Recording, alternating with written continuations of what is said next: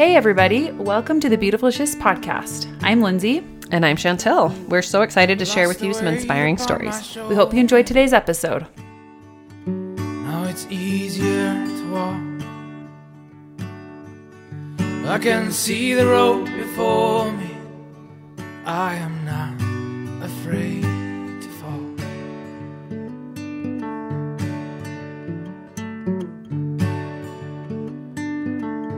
Hey everybody, thanks so much for joining us today. We're excited to share Karen's interview with you. And before we start, we just wanted to really quickly let you know that we interviewed Karen, and she tells us a bunch of her transitions in her life, but she touches on one specifically, which is the loss of her daughter Christy to an accidental overdose. And Karen gives us some really good insights of healing and finding hope and moving on in our lives when such tragedy happens. We've also interviewed one of Karen's other daughters, Holly, who's Christy's sister, and her episode will air next week. And she focuses on her transition with losing a sister. And one of the things that she has done is she started a second chance 5K. She started it with sisters that also lost their sister to an accidental overdose. It's a nonprofit organization connecting communities impacted by substance use disorders and celebrating second chances for those in recovery. And they have a 5K coming up on March 25th in Las Vegas, Nevada. We'll give you more information about that with Holly's interview, but there's ways that you can donate, that you can participate, and be part of this really awesome organization. So we are excited to have you listen to Karen's interview today, and then look forward to next week when we can share Holly's interview with you as well. Okay, welcome to the podcast today. We're really excited to have Karen Cushenberry with us. Hi, Karen. Hi. Karen was my mom's best friend, and I grew up next to Karen for years, and they had a fun relationship. It seems like you guys were always laughing and having a good time together. And I know you guys have gone through a lot of hard things and were there for each other. And so you mean a lot to me because you're such a good friend to my mom. And I just like you as a person as well, because I think you were a young woman leader or camp director at some point. And we did a lot of things as families, some Lake Powell trips and Special K treats together. That's right. Because you're always like, you can't make these any other time except for our family when we go to Lake Powell. So. And they kind of, to this day, when we go to Lake Powell, I always make Special K treats. So we're going to just read a bio about Karen and then get into her story.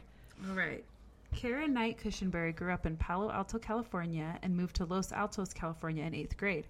Her family then moved to Provo, Utah her sophomore year. She went to Ricks College in Rexburg, Idaho her freshman year, and then started school at BYU as a sophomore. That is where she met her husband, Ron Lowe.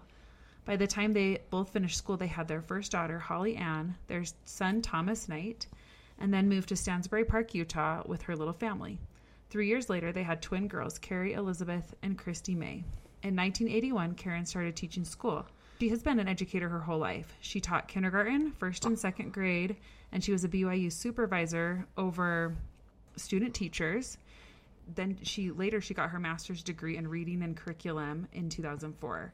And where she kind of ended her career, which we'll talk more about, is she was a Title I coordinator and a vice principal. So she's had quite the career in education, which is really neat. Yeah, that's awesome. So I'll just give kind of a short summary of some of the transitions we'll talk about today, and then we'll just go forward with kind of maybe some more of your background and just kind of go with the conversation from there. So in 1997, Karen's husband, Ron, had a major heart attack, and kind of from then on, I think his health kind of just slowly declined from there, and ended up passing away in 2010. So we'll talk a little bit about that. Karen also remarried a couple years later, and then at that time, she learned that her daughter was abusing painkillers and other drugs, and so they also lost their daughter, Christy, to an overdose in 2016. And then in 2018, Karen was diagnosed with MS. And then 4 years later, she, up to this point, has retired from 33 years of being an educator. So there's a lot of transitions there, and I'm sure a lot of, wisdom and life lessons that... Yeah, as well as having all your children and going back to school. And so you've had a very interesting life. So we're excited to hear more about it. Okay, so maybe you could tell us a fun or interesting fact about you so the audience can get to know you a little bit. Okay, well, there's two. The first one is from my childhood. I was a champion swimmer. And I was really famous for my butterfly because I could just scoot along that water, skim along the top of the water, and everybody just loved watching me swim butterfly. That's cool. And butterfly's hard too. Yeah, I know. Stroke. I can't do it now. I just but that's really cool. Yeah, it was fun. It was really fun. But and I swam for probably competition. There was a point where I was on 2 swim teams and swam probably 4 hours a day between the 2 teams in the summer. But anyway, there was an Olympic swimmer named Mark Spitz, and he trained at the Santa Clara swim club. And coach from the swim club asked my dad, invited me to come and train with them, the same club where Mark Spitz trained. And I said, absolutely not, because my hair was turning green and my shoulders were broad and I was starting high school. And I was done. I wasn't going to get up at 4 a.m. to swim. And it broke my dad's heart. He's 87, and he still talks about it to this day. How sad it is. He wishes you would have become that champion swimmer. That's right. And I probably should have done it. It would have made my life different, but I didn't. I refused. So yeah, that's hard. I don't know why they do. I swear that's always how swimming is. It's always those early morning hours. Yeah, because I said my son's been on the high school swim team, and it's been rough, those 4:30 wake-ups. Yeah, for parents, really too. Yeah, but it's such a neat sport, and I wish that those early mornings weren't so hard. But and I think it's so good for you. Like, I feel like until I got MS, I feel like I was really healthy, super healthy and strong all my life. Oh, it's so hard. Swimming is whenever I've tried to kind of get into swimming, I'm like, wow, this is really difficult, but really good, physically. It's good for you. To do it 4 hours a day, did you start it out young? Like, I'm just curious how you... Oh, yes. Super young. And then you were so good, they just kept moving you up in competitive teams. That's cool. Well, we started out in just like a little neighborhood pool, neighborhood team. And then we moved up to a more competitive club. Yeah, that's neat. Yeah, it was fun. Yeah, thanks for sharing that. Okay, and then you said you had one more interesting... Oh, the other thing is that I have 4 children, and between the 4 of them, we have 2 birthdays. Because my first 2 were born 2 years apart on the same day, and then I had twins. So we'd have, for the first 2, we'd have the same birthday party. My daughter's in the morning and my son's in the afternoon, and then the twins we do together. But it was funny. They always complained. Yeah, I have to share my birthday. Yeah, no one gets their own day around here. I had a sister born on my birthday, so I never gave them any sympathy. I was like, tough. You're like, it's part of my life too. Yeah. And I actually have twins too. My do you? My younger 2, boy, girl, but so fun. We just did their birthday in December. So maybe we go into your background info a little bit more. It sounds like you grew up in California. Maybe is there anything else that stands out in your growing up years that you'd like to share? I loved it. I really loved. I loved it. I loved growing up in Palo Alto. My dad got his PhD at Stanford in physics, and I remember as a little tiny kid, playing on the amphitheater, the outdoor amphitheater, where they had his graduation. I remember, it was just, I don't know, it was just really fun. Lots of diversity, lots of I don't know, it was just really fun. I really loved it. And then when we moved to Los Altos, same thing. It was just fun. I loved it. Really different than Utah. Really different. How many siblings did you have? I'm the oldest of 9. Oh, yeah. I remembered you had a lot. I just couldn't remember how. Yeah. And where is Los Altos in relation to Palo Alto? Is it nearby? Yeah, it's just right next to, it's just barely south, I think. Yeah, south.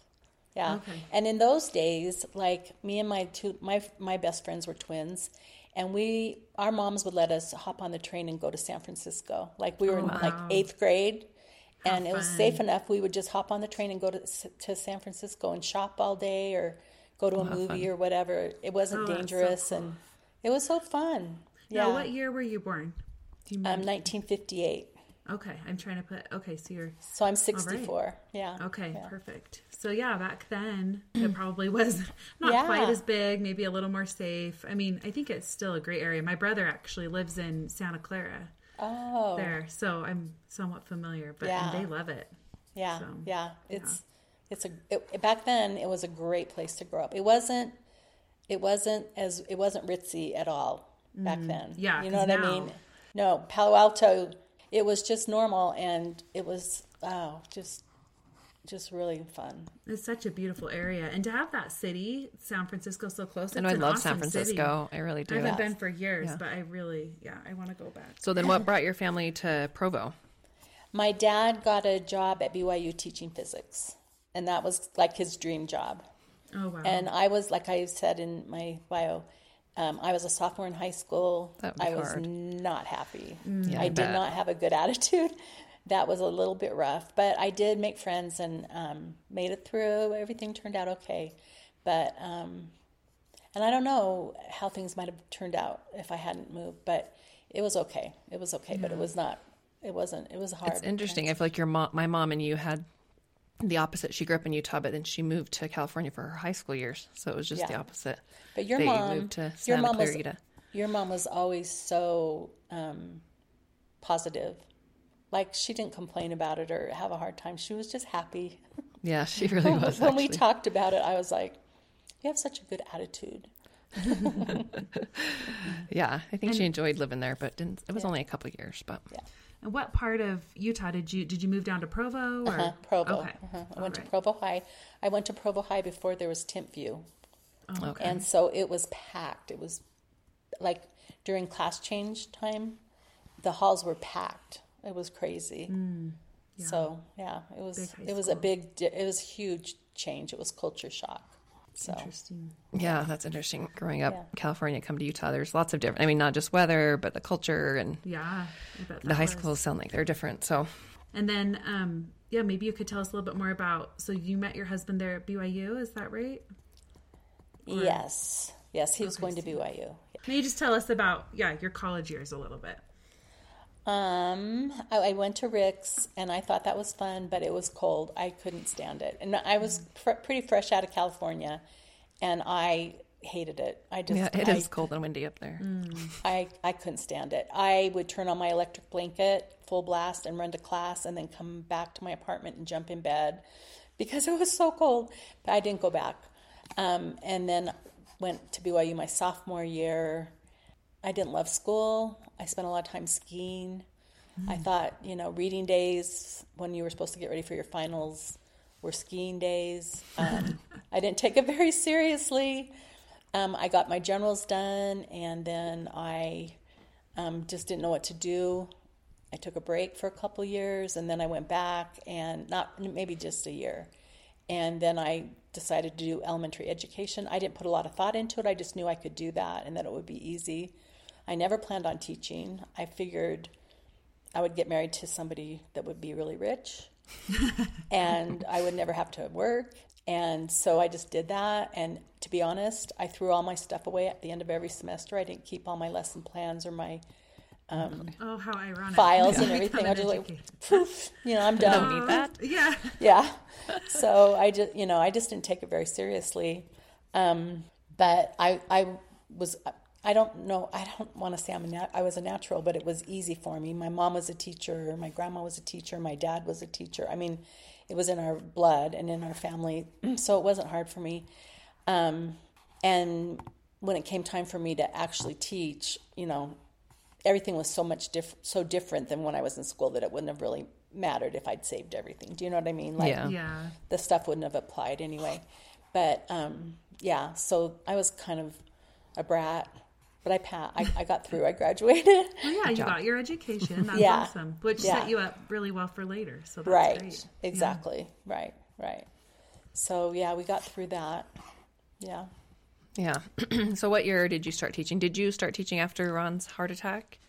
Or was No, that before that? luckily I didn't. Luckily I got Okay. my foot in the door before. I just had a feeling that I needed to start, and it was, I don't know, it was about 1991. And it was a struggle. When I look back now, I think, how did I get 4 kids out the door and myself? Yeah. And I don't know how I did it. I That's honestly don't. I don't know how I did it all those years. The girls went over to our neighbor's house where she watched them and did a little preschool with them. And Holly helped me a lot. She was really responsible. She was a very responsible girl. And I don't know. I love those years. I love those years so much, but I know that they were stressful and hard, you know? Yeah, that's a lot with 4 really kids. Busy. And working. Really, really busy. And where did Ron go into Salt Lake for work from Stansbury? He was a chemical engineer for the Department of Defense, and he worked up in Dugway. Dugway, that's right. Yeah. And that's quite a commute, though. It's not real close to Stansbury. Right. So he he left at like 5 a.m. and wouldn't get home until 7. Oh, wow. So you were on your own. Yeah, I fed the kids, you know, and did everything like that. He got home at 7, ate dinner, took care of his medical stuff because he was diabetic and he'd always have to check his sugar and do his shots and all that stuff, and then just go right to bed. Like, we hardly saw him. Oh, wow. He did have Fridays off, and so he would, you know, have the girls, and you know, he would take them out to lunch where they go like to Smith's and eat a hot dog at the little counter. They thought they were going on a date, a really fancy date. Oh, yeah. But he was really cute with them, and they adored him and had so much fun on those Fridays. Oh, that's neat. Yeah. Awesome. And so was that, at that point, what grade were you teaching, first or second? That was second. Okay. And then when he had his heart attack in 1997, I barely got back. Oh, this was really touching. But so I went down to LA to get him, and I thought when I got the call that he had just had a sugar reaction, insulin reaction. I just figured, oh, he's fine, you know. But so I flew down and figured I'd just go to the hospital, pick him up, and I had the secret plan that we sneak off to Disneyland and spend a day at Disneyland and then go home, and we wouldn't tell the kids. But when I got there, they were really somber, and the doctors, like 3 doctors, came in and told me that things were really bleak and really bad, and that he had a major heart attack in the airport and then 2 more on the way to the hospital, and that there wasn't hardly any viable heart tissue left. And they did all kinds of tests. It was bleak, and every single day was bad news. Like, every single day when I'd wake up, the news would be worse. My mom came down. They had happened to be up in Northern California, up in Silicon Valley. My dad was doing some research work up there. So my mom and dad and one of my sisters had been there. And so they came down, and my mom stayed with me for a while. And then the doctor said that we needed to get my kids there to say goodbye to their dad because it was so that hard. Bad. And so we flew the kids out, and the vitals were really bleak, really bad. And the kids came in, and as soon as they came in, all the vitals started to improve. And he was kind of comatose, but not quite. But he wasn't able to, you know, talk or speak to them, but he could hear their voices and everything, and everything started to improve. And he obviously started to fight when he heard the kids come in. So, so I was staying in a hotel, and it was getting really expensive, and I was like, I can't keep doing this. I don't know what to do. And, you know, you had Ryan Smart on. His mom helped me. She had a cousin or somebody that helped me get housing at the temple. There was apartments behind the temple. The LDS temple had these cinder block apartments, which I'm not complaining. I was so grateful. And they got me a place there. And so I went up there, and I don't think my mom was there, but I don't know. Do you remember, Chantel, your mom came? I remember my mom came to be with you. Yeah, she's like, I gotta fly down there and be with Karen for a while. Yeah. She needs a friend. Yeah. Well, my mom stayed for a while, and then the kids came, and then when it was time for the kids to go home, because we couldn't afford to keep feeding them junk food, and So we sent them back, but I couldn't part with Tommy. I just needed Tommy to stay and be with me. For some reason, he was just, I needed him. So he stayed for another week. And then we sent him back too, and my mom had to go. And so then I think Jill came and sat with me through the surgery. And if you know Jill, it's hard for me to talk about Jill. If you know Jill, she is a calming, positive influence. And she was so calm the whole time we sat there for like 8 hours for the whole surgery. And she just calmly crocheted. And I'm up pacing back and forth and sitting down and wringing my hands. And she's just like, how you doing? It's going to be okay, just calming. She didn't say anything profound, or she was just calm and there for me. And I'll never forget, because it was just a blessing. She has been a blessing in my life. Yeah, I mean, that's kind of what I think about my mom when I think about her, is just being there and crocheting most of the time, but she's just there for you. And her calming presence helps. And even Carrie, my sister, when she did her interview, like, that was a huge part of her story too, is just when she would go through hard things, my mom would just be there. And so now, when I go through hard things, I just picture her being right next to me, crocheting, and my sister and I try to be that for each other. What would Mom do right now? So, yeah, thanks for sharing that. And then another friend came the next week, and that was when he was, the surgery went well. They were shocked. The doctor came in, and they were completely shocked that they were able to do a septal bypass, because they didn't think that they would be able to. And so, I couldn't see him only a half an hour, like in the morning, and a half an hour in the afternoon. And so she came, and she was like, okay, we're not going to sit around. We're not going to just sit around and feel sad. We went to Disneyland for a day, and we went to the beach, and we rollerbladed from Santa Monica to Venice Beach. Like, we just kept busy the whole time. So it was like the perfect combination of my friends, that one was calm and kept me calm during the surgery, and the other one kept me busy while I couldn't do anything. So I was so blessed. And then the next week, Ron's sister came, and she kept me company too, and it was just a blessing. Anyway, in the meantime, it's getting closer and closer. This all happened in July, to school starting, and I had a second grade class to get ready, and I was fretting about it and really getting worried. And so finally, he was on the up and up. He got changed out of ICU to a regular room, and I called my mother-in-law and said, I've got to get back to Utah. And anyway, long story short, his brother was willing to fly home with him when the time came, and I went home. And I went to school to see, it was like, 4 days before school started. I went back to her and get my room ready, and the other teachers had gotten my classroom all ready. I walked in, That's awesome. And I just bawled, because I didn't know how I was going to do it. And that's a big deal to a teacher. You don't feel prepared if your room isn't exactly. But long story short, I ended up not teaching that year. I ended up doing Title I in Tooele that year, because it was just easier for me. I had to take him to so many doctor's appointments and things. I applied for this other job and got it. And that was another big transition, because I wasn't teaching. I did that for, I think, 4 years before we moved to Provo. Anyway, he came home, and I remember one day, just walking into the house, and there was an oxygen tank sitting inside the doorway, and I just thought, my life is changed forever. Like, this is a big deal. Like, this is a big transition. Like, this is going to be different.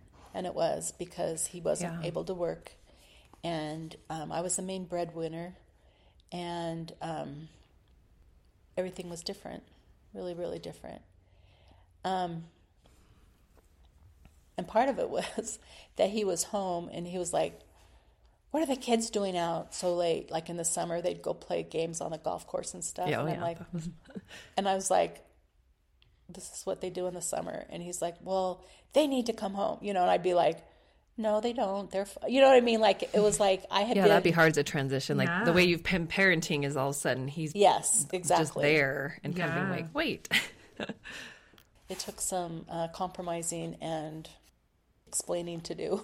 Yeah, that's Yeah. interesting. It's almost like now with having husbands work from home more after Yeah, COVID. it's different. Yeah. It's, as you're saying that, I'm like, yeah, I relate to that. It's just a little Yeah. different. All of a sudden our lives are intersecting so much more, and there's good things about it and helpful things, but also, yeah, it can You're be like, a wait, little let me challenging. just do my job. Yeah, Don't wait, tell I me. have my routine here, you know? Yeah. What do you mean? Yeah. What am I doing? I'm doing what I want to do. Yeah, I always do. This is how I do it. Yeah. Yeah. So there was a little, that was interesting. But anyway, and then I think it was like a year or so after that, I realized that the older kids were moving on in their lives, and Christine and Carrie were old enough they were about to start high school. And I thought, this would be a good time for me to move back to Provo, where I have family and stuff that could help me, because it was getting a bit much. And I needed help getting him to dialysis appointments and so on. So we moved back to Provo, and Christine and Carrie started high school at Provo High, which was interesting. Where you went, yeah. Because I made them, I would never have made them do that if they hadn't had each other. But I figured they have each other, so, and they were accepted immediately and loved and adored, and they played basketball all 4 years. Christy actually started as a freshman on the varsity team. Oh, yeah, I remember her being really good. And so that was fine. It was fine, I think. I mean, Yeah. they had a lot of friends. And, so that's how we ended up in Provo. Yeah. Yeah. And then what year did Ron pass away when the twins were in high school? No. Or were they done? They were 22 when he passed away. Oh, He okay, so passed a away in couple years after. 2010. Okay. Yeah. Oh, okay. Yeah. And it was, we knew he was really sick. He was on dialysis. He was looking really bad. But it was still a shock, Yeah. I mean, not as big a shock as a car accident or, out of the blue, but it was a shock. And it was really a big transition for me, going from being his caregiver, to he wasn't there. Like, I had always had, I've got to hurry and get home, make sure he's okay from work. And, I never would go long without getting home, because he had frequent insulin reactions. And it was so weird, because I'd get that feeling in my stomach, and then I'd remember, oh, he's gone, and I don't have to hurry. It was just really, and in fact, about a week after we had buried him, I went to the top of the stairs and called, I've got dinner. And then I was like, oh yeah. Like, it was just really, That's so hard. I mean, 31 years we were married. So Yeah. it was, and it was interesting being a widow, just going places alone, or you have to go to weddings or funerals, or it was just, I just felt like it's just a different world. It's just really different, Yeah. When all your kids were probably out of Grown the up. house Yeah. for the most part. So that's a big change too. At the same time that you're also Yeah. going through your husband passing It was away, basically like within months that Yeah. everyone was gone, except Tommy did move back, because he was dating a gal, and they were getting serious and stuff. So yeah, it was weird. It was just, I mean, my dad, it's like so interesting how much your guys is, my mom and dad and you guys, like, they're somewhat similar, because my dad was a caretaker for my mom for years, and it was the same thing. Like, he was so used to everything being about my mom and taking care of my mom. Like, so all of a sudden he felt like, oh, I can leave, but then he would feel guilty, because Yeah. the reason he can leave and go do what he wants is because she's gone. But it was kind of a relief to be able to go do things, because he was just with her. I mean, we even tried, Dad, go do something. We're going to take care of Mom. No, I'll be here with them. I want to see you guys too, And so yeah. it's a huge transition. And yeah, being used to them being there all the time. And then the extra part of taking care of them is a huge responsibility and Right. a huge undertaking. And so, yeah, that's hard. Yeah, Yeah. it is. It's, and then when you do get used to it, like, I kind of felt guilty, because I was sort of released, and I felt happy for him, because he was suffering.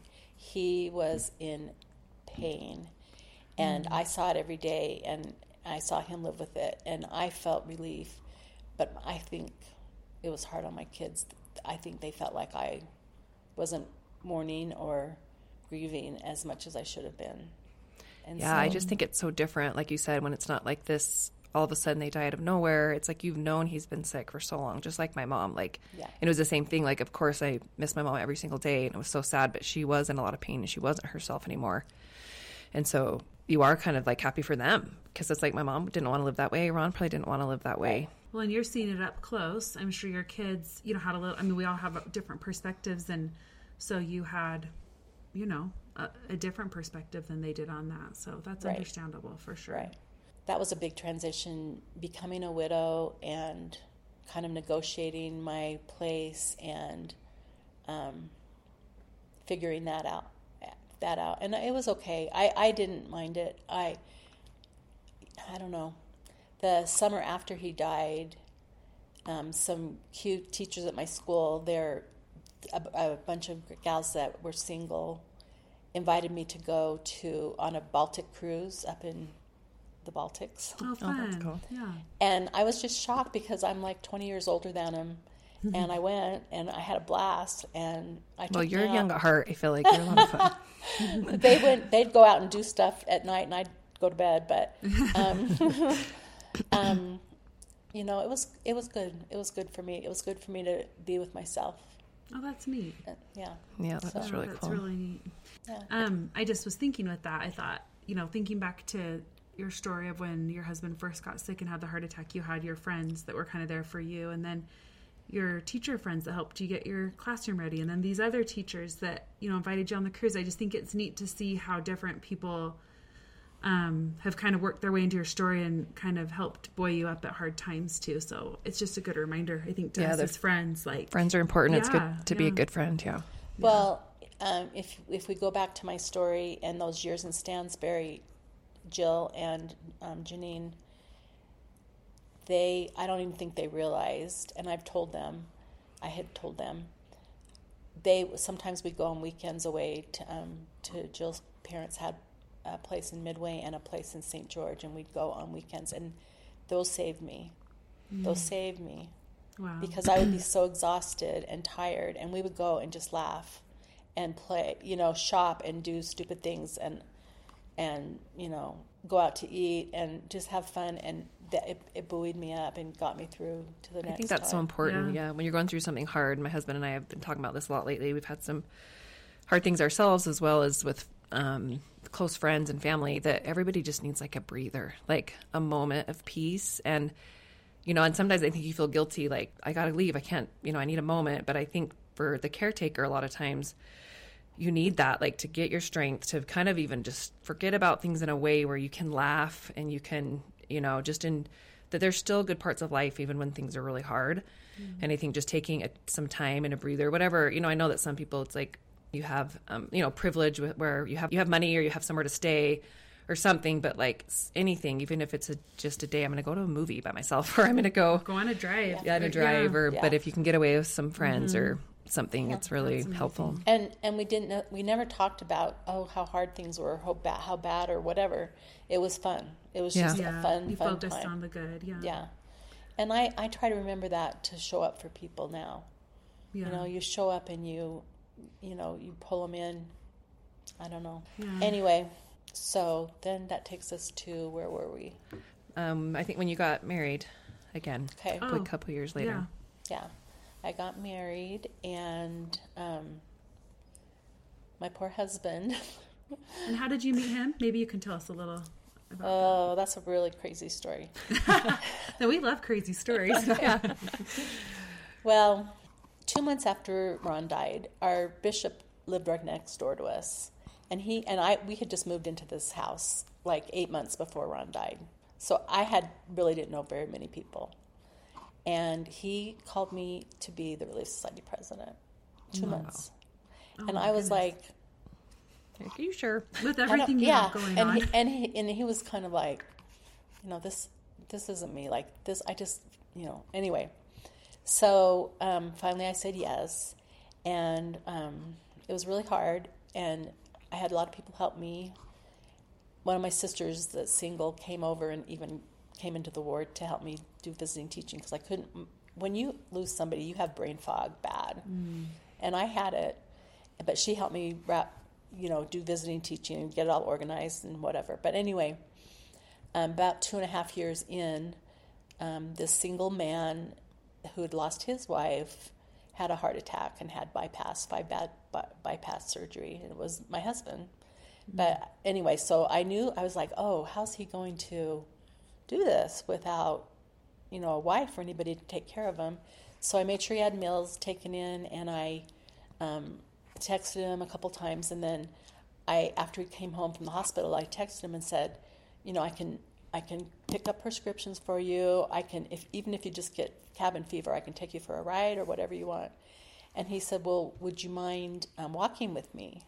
Because I want to build my lung capacity again. And so I'm like, okay. And so I went up and we went for a walk, and then we went for a walk every day, and then we started having dinner every night, and then 6 months later we got married. So that's awesome. Actually really cute. I love that. It started with a walk. Cute, yeah. Well, I feel like I did the calling because I was supposed to meet him. I would never, in a million thousand years, I never would have met him because I was not on the prowl when you've been married 31 years. Well, you probably wouldn't have been reaching out to people and seeing. Well, and just interesting enough that he had something similar to Ron, so you kind of knew what he needed. So you're just trying to be a good Relief Society president. Like, okay, how can I help this? Like, he doesn't have a wife. He doesn't have someone taking care of him. Exactly. So that's really cool. Remind me what his name is. Bill. Bill, that's right. Bill. Yeah. And what year was this about? This was 2000. We got married in 2012. Okay. Did you guys have good conversation right off the bat, or was it just like easy? I mean, how did you kind of... We had a lot in common in some ways because his wife had cancer and he had, nursed her through that too, and just different things like that. Oh, this is what I was going to say. This was funny. So the first day that we went for a walk, we live up against the mountain, and so we drove down by the river to walk because I didn't think he should go up and down hills. He couldn't have. And we're driving down there, and he goes, so... are you just nice like this? Like, do you just take everybody that has surgery for walks? And I'm like, no, I'm the Relief Society president. This isn't my job. He didn't even know. Oh, he that's funny. He thought it was some random woman offering. Offering to help. Yeah. Out of the goodness of your heart. Yeah. Not that you aren't, but yeah. Yeah. I was just like, no, I have to do this. Sorry. Yeah. You're like, you're an assignment. No. Exactly. Yeah. Yeah. And then when I announced our engagement in Relief Society, all the ladies were like, ah. Well, that's a cool starting. Yeah. A cool start to a relationship. I know. I'm glad it was good. That. Yeah, it was good. Yeah, awesome. That is good. And what was his, was he working still? Like, what was his situation? Okay. Yeah, he just retired in September. Okay. And then you were teaching at this point? Like, remind me what you were doing in your life at this point. When we met? Yeah. I taught up until this year. I had surgery in July, and when I went back to school in September, I couldn't work 8 hours, so that's when I stopped working. Okay. I was planning to work this year, but year. Okay.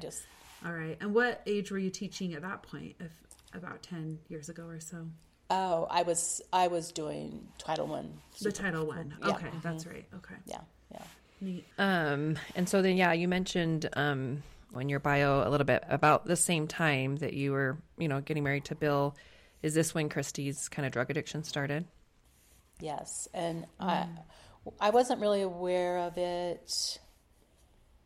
And then at some point, early on with being married to Bill, it came out. I felt so bad for him because I feel like if I had just married him and one of his kids was crazy drug addict, I would have been like, see ya, I'm not doing this. But he hung in and he helped me. He helped me a lot because I had been totally enabling her,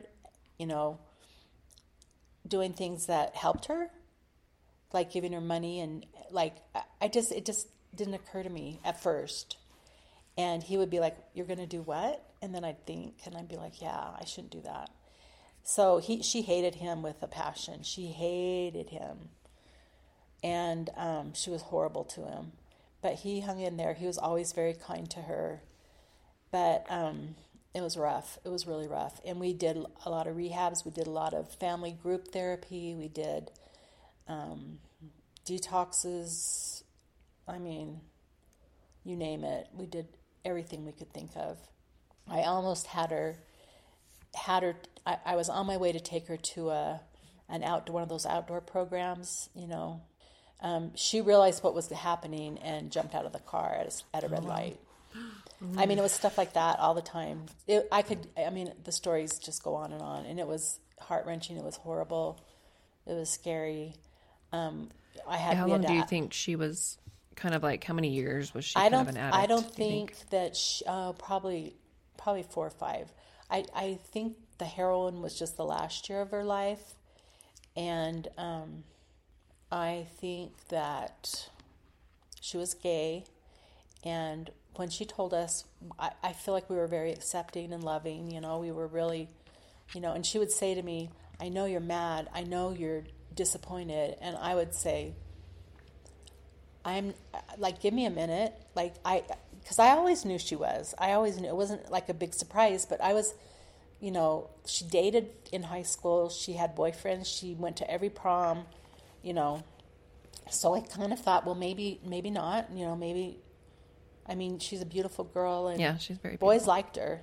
And Carrie told me all kinds of stories. Like they're at a concert and guys are, hey, give me your number or whatever. And she'd be like, I'm into chicks, and, just stuff like that. But it just was something I had to get my brain wrapped around. And I'm just like, hey, I love you no matter what. But give me a minute. Give me a minute here. I'm not mad. I'm not sad. I'm not disappointed. Let me get used to it. Because I was picturing her and Carrie raising their kids together. Yeah. And, and she was much better with kids than Carrie ever was. Much better with the nieces and nephews. And anyway, so I was just going to point out that this was several years ago. I do feel like things have come a long way with the LGBTQ community, and I think there's more. It's talked about more and probably accepted more. Like, I'm sure even now, maybe you would know more about that. But yeah. I think you handled it really well for. About what year was that she came out? Well, it was she came out probably 2013. Yeah. I don't know. But it was pretty ago. Okay. And I asked her, I said, well, do you want me to be in that, what are they called? The Mormon. The Mama Dragons. Mama Dragons. I said, do you want me to do all that? Like, if that's what, she goes, I don't, Mom, I want you to just be you. I want you to just carry on and do it, And I said, because whatever. And no, I don't want you to do all that. I want you to just be you. And okay, but that's not what drove her to the drugs. It was because she had monthly migraines with her cycle, and really, really bad migraines. And I would take her sometimes to the ER, and they would hook her up to morphine because the pain was excruciating. And anyway, I believe that's how it started, and I believe that's how we got into this cycle. And she found out that felt really good other times too, and got a hold of whatever. And I could go ahead and blame doctors and blame this and that and the other, but it just is what happened. Yeah, I think that's really hard, and it seems like a lot of drug addiction starts with pain, and you want to be relieved of your pain. Right. And then you realize, wow, it's hard because then the addiction can happen so quickly because they are addictive, Right. Yeah. And so, anyway, she did, when she told me she was using heroin, I flipped out and I went off on her. And I will always feel really bad about that. I was not kind. I was furious. That's really scary, like hearing that. It's out of love and like concern and fear for sure. Yeah. And I felt like, I'm so accepting of you and every choice you've made and all the things that you're doing with your life, and this I will not accept. I will not accept this. But anyway, we had to ask her to leave. Like we wouldn't follow our rules. Okay, you can live here, but here are the rules, and she wouldn't follow them. And so several times we had to ask her to leave. Yeah. Because, anyway. Well, it's a hard balance of like wanting to take care of her, but not wanting to enable her at the same time. And I think as a parent, you have this deep love for your child and you want them to be happy and healthy and not have addictions, or anything, any pain. That's hurting themselves, yeah. Yeah, but you're like the Right. balance of, enabling her, protecting her. I don't even know if there's a right or wrong way, but it's, and Well, everybody's so there's different. better but- ways than what we did or what I did. But anyway, so finally what happened was she came home and said, I'm clean, I'm good, I'm so happy, da-da-da-da-da, and so can I come move home? And so we sat down. So she was going to do all the rules, and this was the first time that she would come up and do the dishes or clean up after herself or really followed the rules. And so I was so encouraged and happy, and she called UVU because she had actually just walked away from a semester, just didn't finish her classes, and they said that they're going to erase that whole semester and she was going to be able to go to school. And Holly and Todd had offered to help her with finances for school. I mean, everything was looking up, and she was, seemed so great and everything. And I kind of had a feeling that maybe she was still using. I had a couple of signals, but I wasn't going to push it. And anyway, long story short, I found her one day after school. I found her in her room, passed away. And I will always be so grateful that she was in my home, in a warm place, safe, and she wasn't in some trashy alley or, Right. Yeah. On the streets or whatever. And I'm also grateful that no one told me that I found her myself. I don't know how I would react if someone had to tell me that. Yeah, I think it's, I don't know what order we're going to release the episodes, but we've interviewed your daughter, Holly, so Christy's sister. Yeah. And I know she mentioned she was on the phone with you, and it was hard for her to believe because she wasn't there, Right. and so for you to be the one that sees her first, no one's telling you, like as hard as that is. I was grateful that Holly was on the phone with me, and she didn't believe me. And because they think I'm dramatic and whatever, but it was apparent. I mean, she was cold. And she obviously believed that there was something wrong, but she probably was holding out hope. The that hope, she yeah. was just like passed out, or she was, so, conscious or whatever. And so I did. I held the phone up to paramedics and said, will you please tell my daughter? And he said, yes, she's passed. So anyway, but I have to tell you this part of this. So everybody came, like paramedics came, cops came, all these people came. I'm upstairs. My dad was the first person from my family that arrived, and he just sat on the couch with me and held my hand, and we just both cried. We didn't talk. We just cried.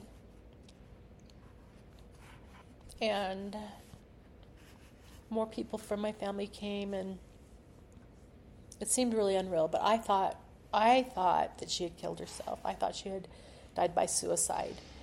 And as I was on the phone, I was telling my brother that. And as I was saying that, an investigator walked by. We had all these investigators, coroners, everybody coming. She was downstairs. And so a few hours later, he came upstairs. And by then, there was a lot of a lot of people in the house. And he came over to me, and he pulled a stool and sat down right in front of me. And he took my hands in his.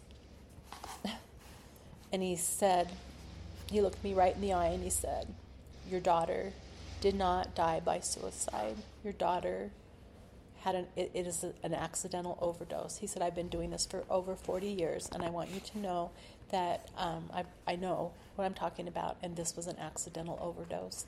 Mm-hmm. She got a hold of some really bad stuff, and if she hasn't been using for a while, it was too much for her system, and I don't want you to think that she did this on purpose at all. And then he proceeded to tell me all about people in his family that he'd lost from addiction. And he was so kind and so tender. And then I said, do you want to see a picture of her? Because she looked terrible. And so we went over to the wall, and I showed him pictures of her, and he started to cry. This man that's seen this for 40 years, and he just said, I never get over the tragedy of these beautiful young people. And it was just so, I mean, everybody else was so clinical and professional, and we've got to get this job done, and, you know, but this man understood what we lost, and he was so kind and gentle and empathetic, and I don't know, it just meant so much to me. Yeah. Yeah, that's that's awesome. It's like it makes you want like realize that when people just take a moment to be there for somebody, even a stranger, it can make such a difference, Yeah. you know, and even just him empathizing with you because he's had it in his own family as well as his whole career, how important that is as part of his job. Yeah. Right. Is And to I not just, I mean, he could have just walked out. He didn't have Yeah. to say anything. Right. But He was anyway. being human, you know. And it Yeah. stayed with you, you know, like Yeah. all Oh. these years, which I think's amazing. And Yeah. I wish I knew his name. I would write him a letter or send him a card or something, but I don't. I have no idea. But anyway, that was a moment. And then Chantel, like when the viewing and when all the people from Stansbury showed up, you and your little girl, I knew you were a busy mommy, and your parents and all these friends from long ago. It was just so, like, showing up for people. It means so much. Like, when you don't know what to do, show up. Yeah. yeah. You don't know what to say, just be there. That's all. Yeah. Like your mom did. Just be there. Yeah, and I told Holly this in her interview, but I was just, I mean, I already knew your family, and we were kind of, it was like our growing up years, and then we all kind of went our separate ways as we got married and had kids and stuff, but you guys always, you know, meant a lot to me. And I feel like the funeral represented your family so much because it was such a tribute to Christy. I mean, you laughed, you cried, you like, you know, I didn't know, I babysat Christy when she was younger, but I didn't know her as an adult. But the stories you told, I can, you know, I feel like I like knew her in that way. And you guys did such a good job of not, you know, I told Holly, like, it was a celebration of her life, not so much a like, let's be so sad this happened. Of course it was. That's what a funeral is. I mean, you're sad and you're mourning somebody, but to be able to tell the fun, jokester person she was and how much you guys all loved her, it was a really special funeral. Thank you. Yeah.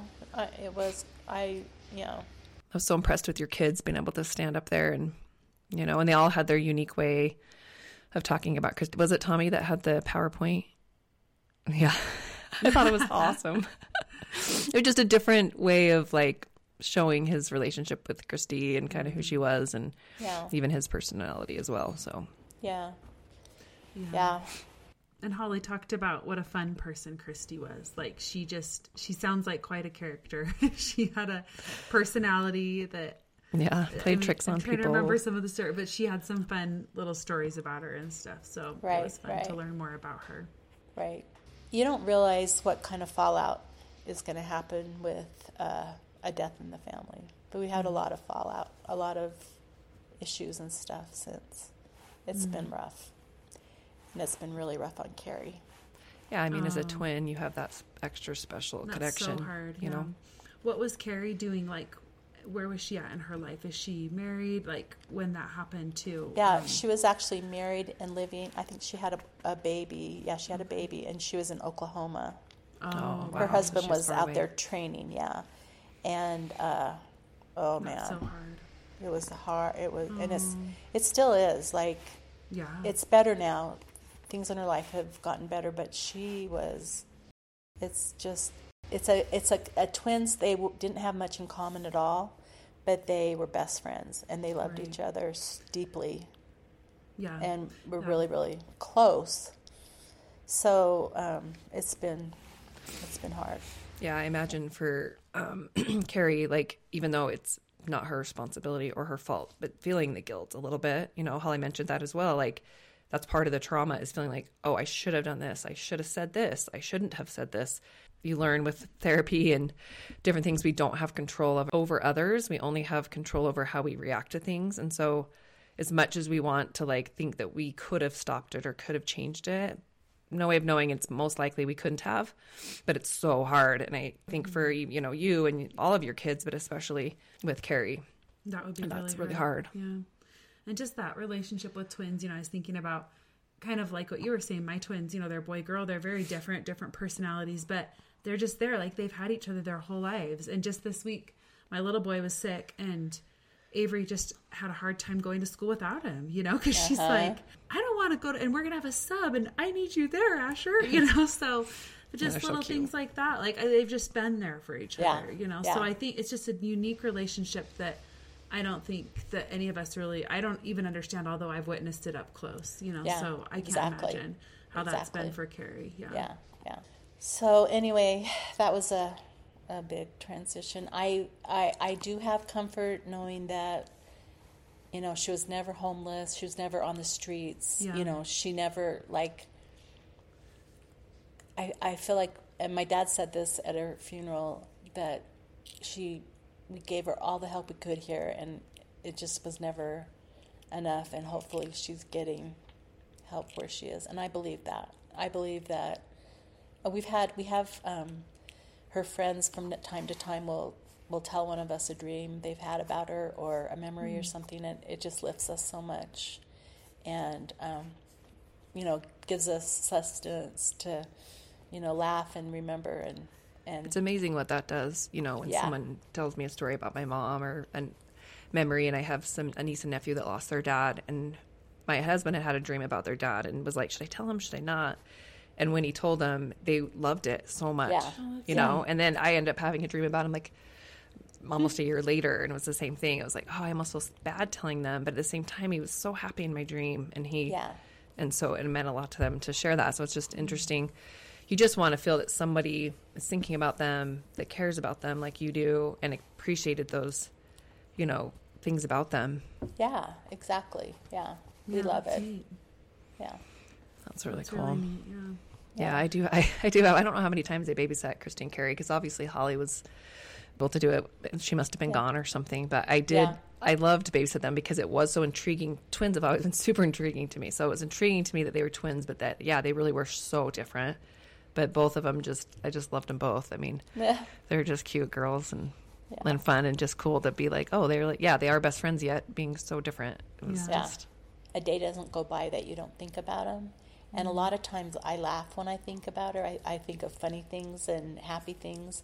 But there are also times that I will just be driving, especially when I'm driving by myself, and I will just bawl, and I'll just bawl my eyes out. I'll get home, I'll get out of the car, I'll walk in the house, and I'm fine. Yeah, you know? sometimes you need to do that. I get that. Yeah. So it takes time. But anyway. Yeah. So then the next little part of my life was then I started having weird symptoms, and I finally went to the doctor and found out that I had MS, and that was like the last big transition, and very disappointing because I'd been super healthy all my life, and I had appreciated my health after seeing what my husband went through, and it's been hard for me to accept. I've had therapy I've been going to therapy since I found out, and I've learned about radical acceptance because I kind of thought that I don't really have it. I'm just faking everybody out, but I really have it. Yeah. I'm only faking myself out that I don't have it. But I'm coming to the realization that I have it. I'm really trying to eat really, really healthy. I'm exercising every day. I'm, doing stuff that I've never done as far as strength training and stuff like that. And I'm feeling better. I know that I have to rest a lot. I can get up and do a few things and then rest. And I'm feeling like, I thought when I finally, accepted it, I felt like, oh, my life is over. What's left for me? Nothing. But I feel like it's going to be okay, and I'm going to be okay. And people around me, they're going to be okay too, because this is me, and we'll be fine. Mm-hmm. And so that plus retiring, I have had such mixed feelings, and it's been hard, but I feel like Holly called me one time when she had two little boys and a baby girl. And she said, Mom, I just had a realization. It's not all about me, is it? And I was like, no, my love, it's not. But I feel like it's back now to being all about me. It's about me, and I can do what I want now. Do you know what I mean? Like, yeah, you've given so much to your kids and even your husband and my career. Your career. Yeah. Others, like serving others through education, really, like it's such a neat thing. Yeah, and that's what it is. Yeah. So I just feel like I feel at peace. I feel like I've been truly blessed through all the hard times and all the difficult things. I've learned so much, and blessed with friends like Jill that have sustained me and lifted me and gotten me to where I am now. You know, we're going to make it, and we're going to be I'm going to be happy, and I am happy, and a wonderful family and wonderful children, and I don't know, it all works out.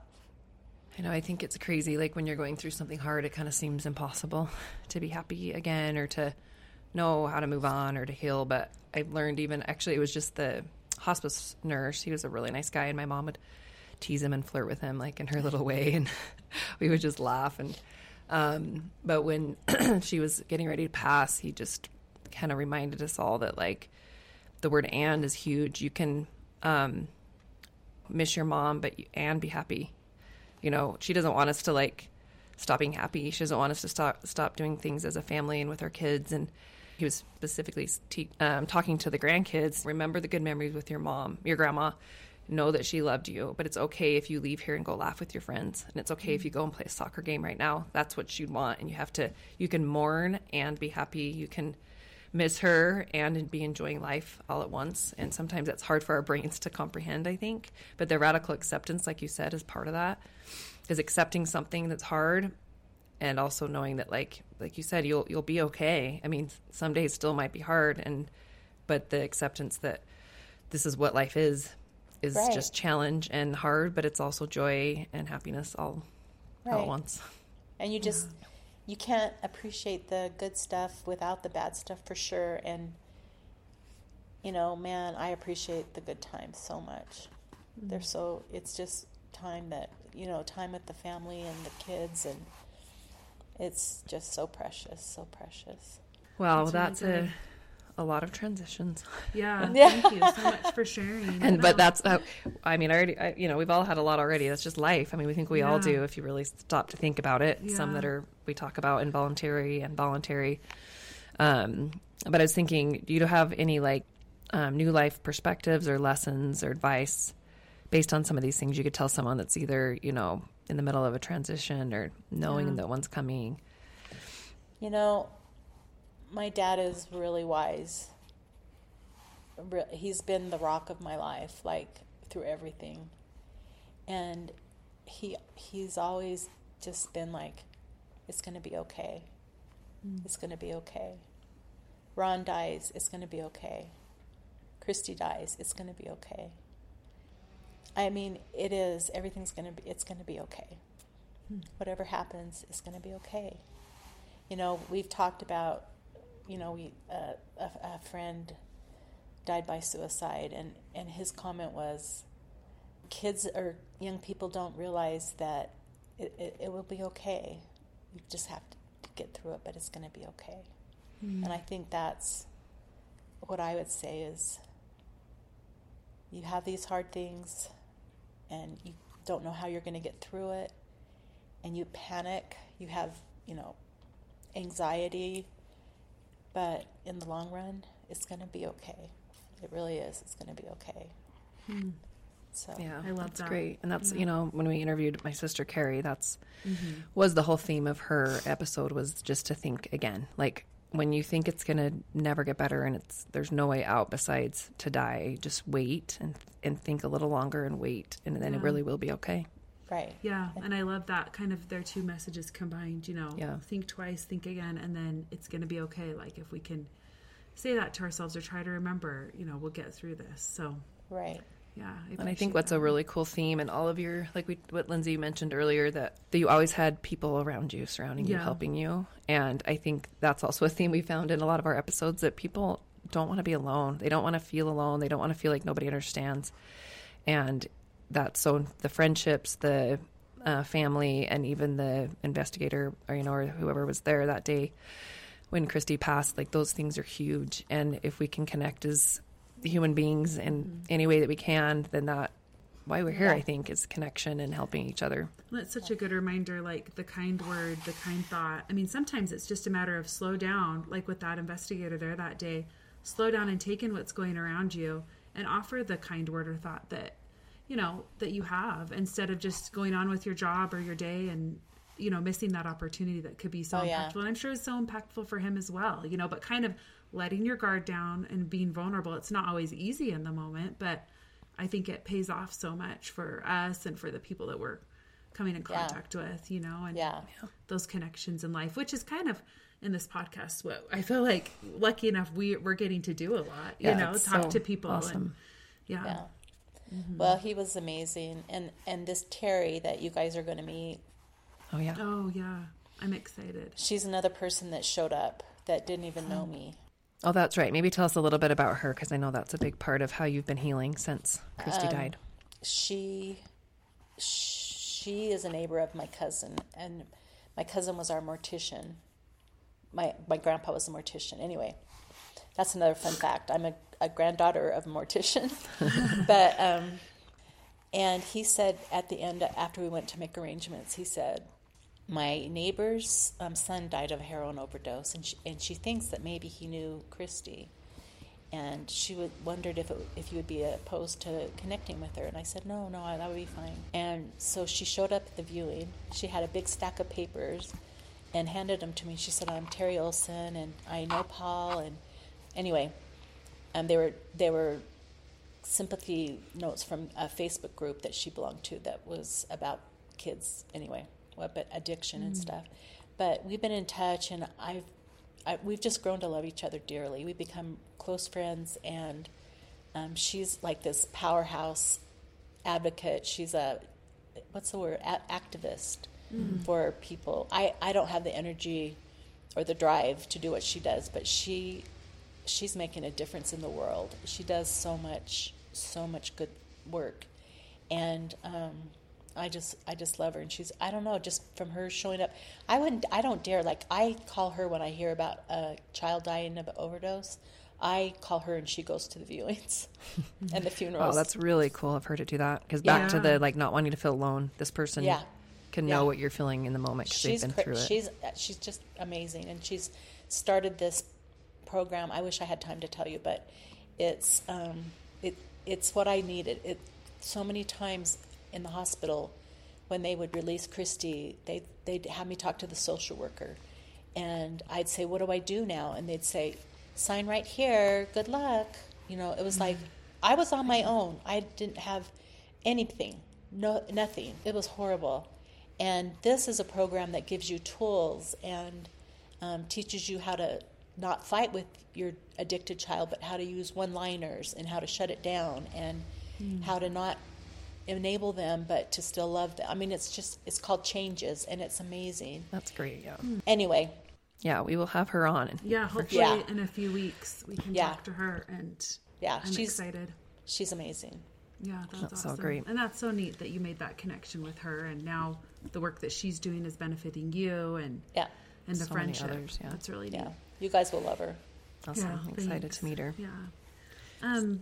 Yeah. Do you I think we talked about a little bit earlier, you might have a quote to share that you kind of stood out to you, ties into your story. Well, it's about what I'm going to do now. Okay. And it says something like, I'll send it to you, but it says something like, I'll be at the shore with lanterns looking for myself.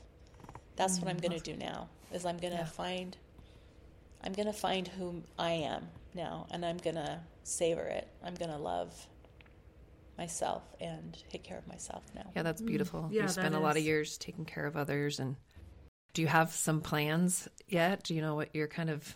Oh, we're just you're going back and retired forth, now and- back and forth, back and forth. Yeah. Cabo in March, I think. There you but- go. Ooh, yeah. That sounds amazing. That's perfect That's That's a awesome. perfect place to start. Yeah. And is your husband retired now, did you say? Oh, good. So you guys can travel and Yeah. just kind of enjoy time. That's Yeah. great. Yeah. That's awesome. All right. Well, this has been amazing. Yeah. And I'm so grateful Thank for you so much. yeah, you're sharing your like hard things and vulnerable things. And Yeah. obviously I care a lot about you and your family, and I'm grateful that you would share that with us. Yeah. I love feeling like we got kind of like, I mean, not your whole life story. I know there's much more in the details, but it was just Pretty neat much. for you to kind of walk us through a lot of your life. So thank Yeah. you so much. Yeah. So after, I guess, all these transition in your life, right? Like, what is a way that you find beauty in life? I think sitting still, being still in nature. I like to sit still when the grandkids are all playing and observe. I just like being still and I guess it's mindfulness.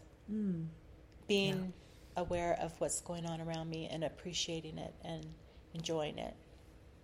Being present. I love Being that. present. Yeah, there's so many distractions. It's like we really do have to like really think about that and make sure it's part of our Right. lives. So Yeah, that's a good, I feel, watching your grandkids play, it's easy. I was just imagining, sit and be still and watch them and enjoy them rather than, I mean, my inclination, go clean up that pile, go do this, go, so many distractions, but just being still and enjoying the moment. So Right. I love Until that. they start fighting and then you have Then you have to, you have to pull kind them apart. Yeah. yeah, how many grandkids do you have? to 8. 8. That's Oh, fun. fun. That's awesome.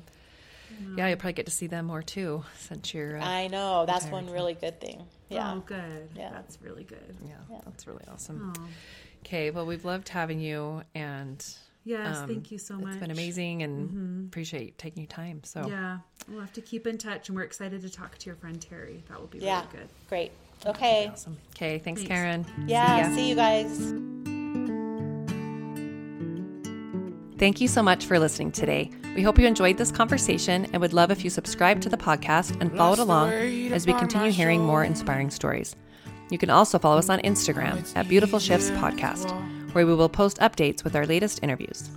We'd like to thank the band We the Lion for giving us permission to use their beautiful song Move Along for our podcast. Take a minute to listen to the song and the lyrics and enjoy.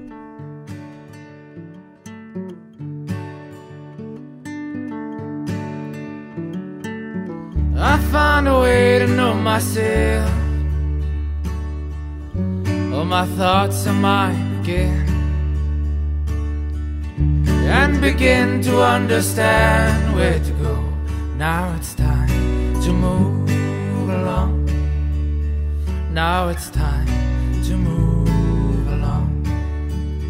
Take this journey as my own. Feel the strength right in my bones.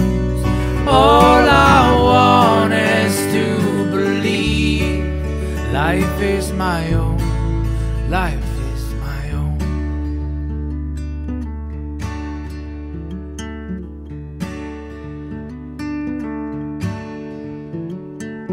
I'll start again, my mind is free now. I can feel the truth in me. I'll take a chance, I won't be wrong. Yes, now it's time to move along. Now it's time to move along. Take this journey